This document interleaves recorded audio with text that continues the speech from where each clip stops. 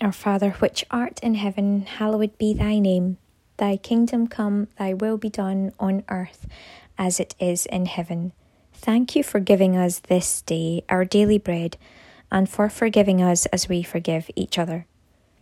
Thank you for leading us not into temptation, but delivering us from evil. For thine is the kingdom, the power, and the glory, forever. Amen.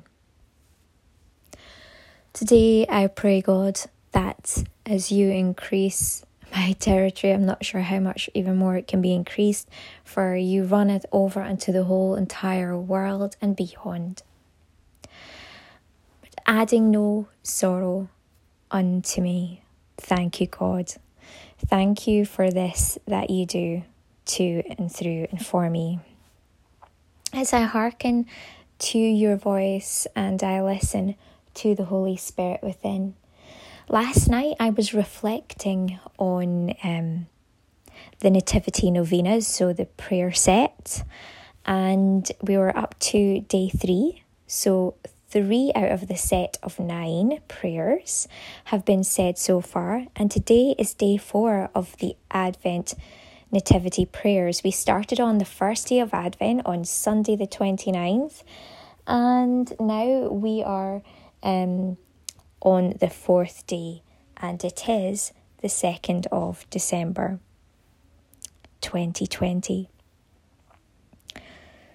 So yesterday was the day of separation. It was the separation time where Mary is reflecting in her own time and space, and she's allowing Joseph to reflect in his own time and space. And in that time and space, Joseph has this huge awakening, which brings them very symbolically, as yesterday was the 1st of December, they bring them into harmony, into one, through the Trinity of God.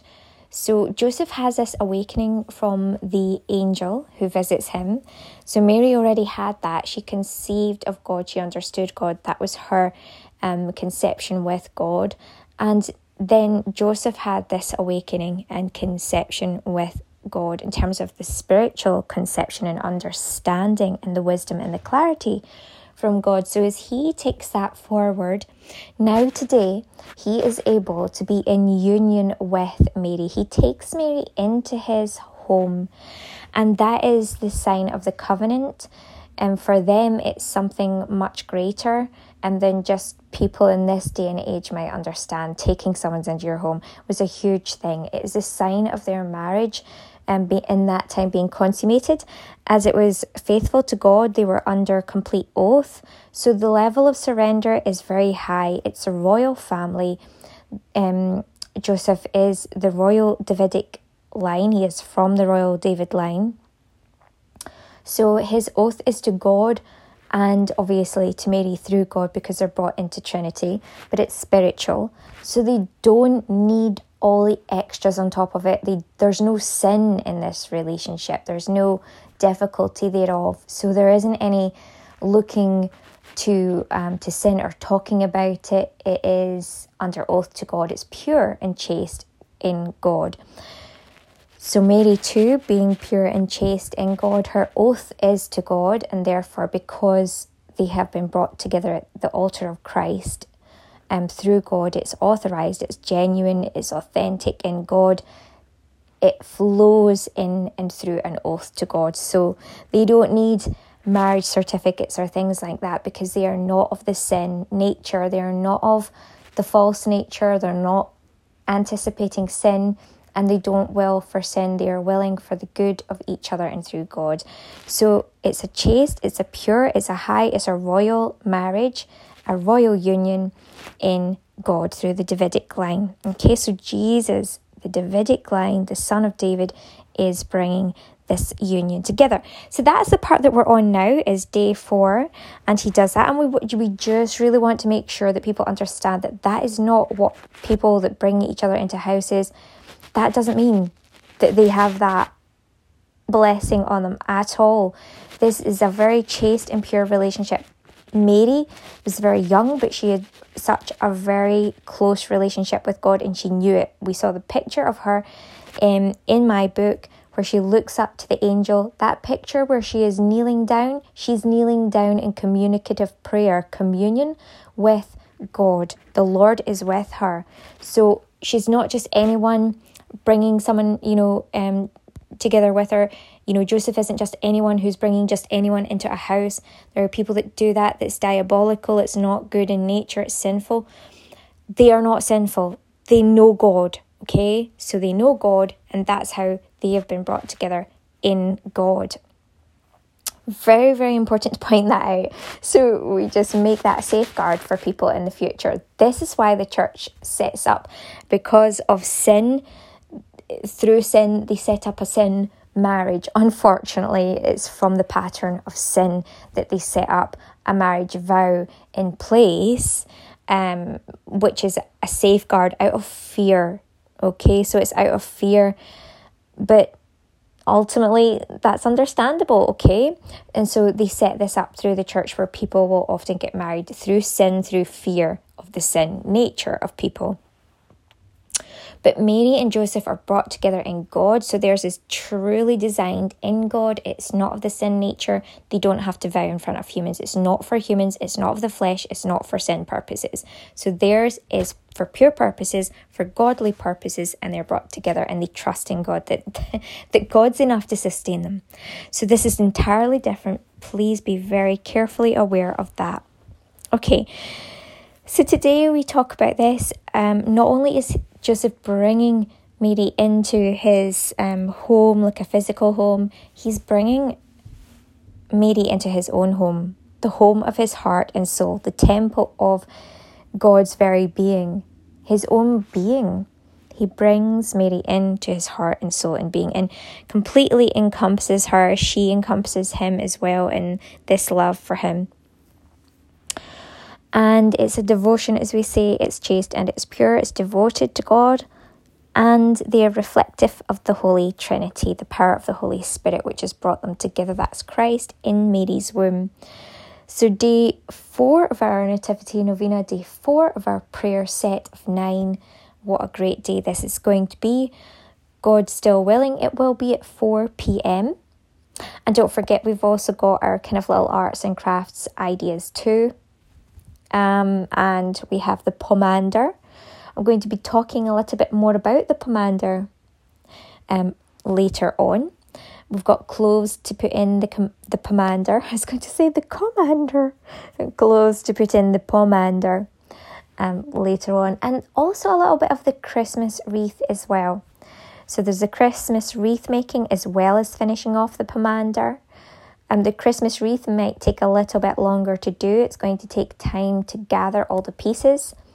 And again, it's this process of bringing together that we're looking at.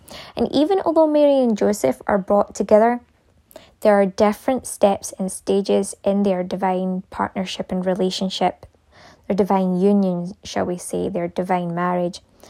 As they walk along together, not long after Joseph has brought Mary into his physical house and they are married, but they have to set off on a journey away from their hometown, away from where they live, away from their families, to the royal David city of Bethlehem. And that's further on when we get to that. But at this stage, we're just at this very special, wonderful union of them coming together. And the wreath, again, reflecting coming together. This eternal life as well, and the circle of the wreath is very important, world without end.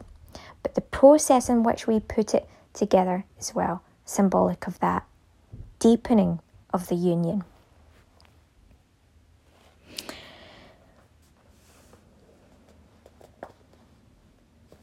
Okay, so a lot of today is about chastity. It's about being chaste to God, the deepening of the union. The furtherance in chastity is the furtherance in wisdom and clarity. But it's godly wisdom and godly clarity that is allowed through God. So the seeking of God is the seeking and the giving of the wisdom. And that is the deepening of the chaste union through wisdom. So we look a lot at chastity today. And, for Mary and Joseph to come together chastely in God, it meant that they had to break up, if you like, with certain concepts or certain thoughts or ideas or possibilities. Now, the possibilities they're breaking up with are those that were maybe potentially given to them or offered to them by the devil. Let's not forget there is a big, strong difference in the solution family, the Holy Family, as in comparison to the first born of Adam and Eve at the very beginning. We know that the fall is that not only did Eve entertain the devil, but you have to understand Eve was left on her own. So Adam entertained the devil because he was not there to take his lead as the head of the household to protect his wife from the devil in the first place. He was not there to till and to look after these different places and to dissuade his wife and reinstate the rules as to why, or to understand them even. He wasn't there. And so Eve took over in that sense. She listened and heard from the devil because the devil came in when Adam wasn't there. So again, the devil has also infiltrated Adam long before Eve for the fact that he's not there to look after Eve.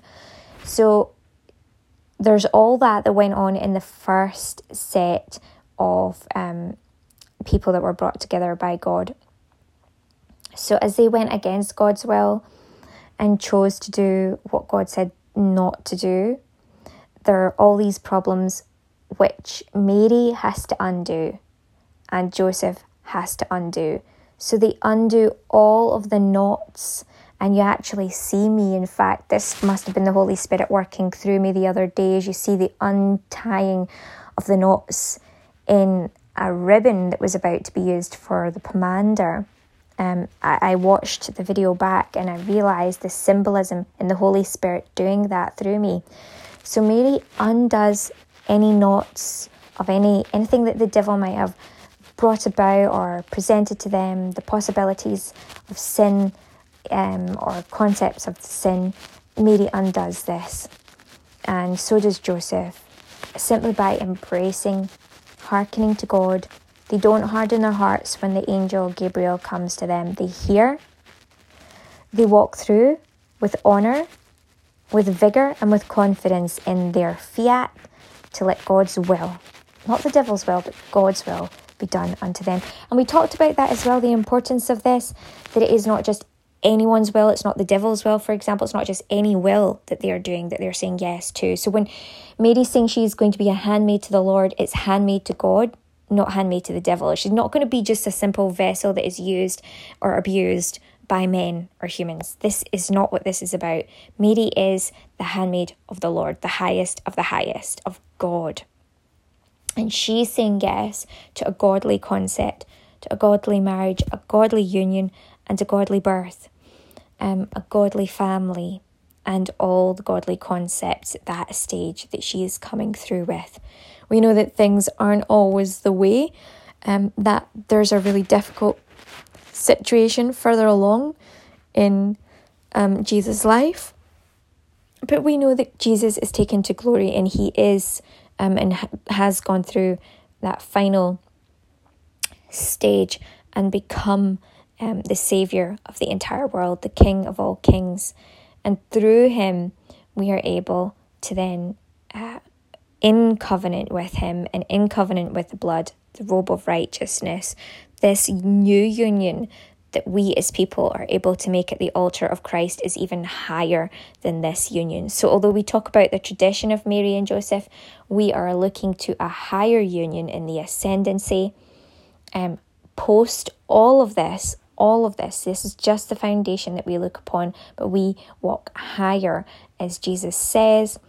And I must say that in Matthew, in parts of the Bible, it does say, and it does draw back, like, if you want to be baptized the way that I am, and if you want this and if you want that, then this is what you're going to have to go through. But we challenge that because we are able to, in the ascendancy with the Holy Spirit that's gone beyond the time of which Jesus presented such statements. He is beyond those statements now, you see, in the glory, in the risen ascendancy.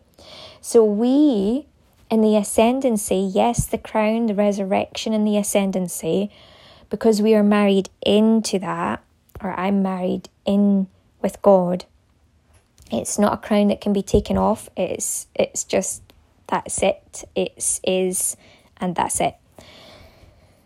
That crown stays. So because of that very close-knit understanding, we create from that place. So like Mary and Joseph to a certain extent, but above and beyond and post that into the ascendancy.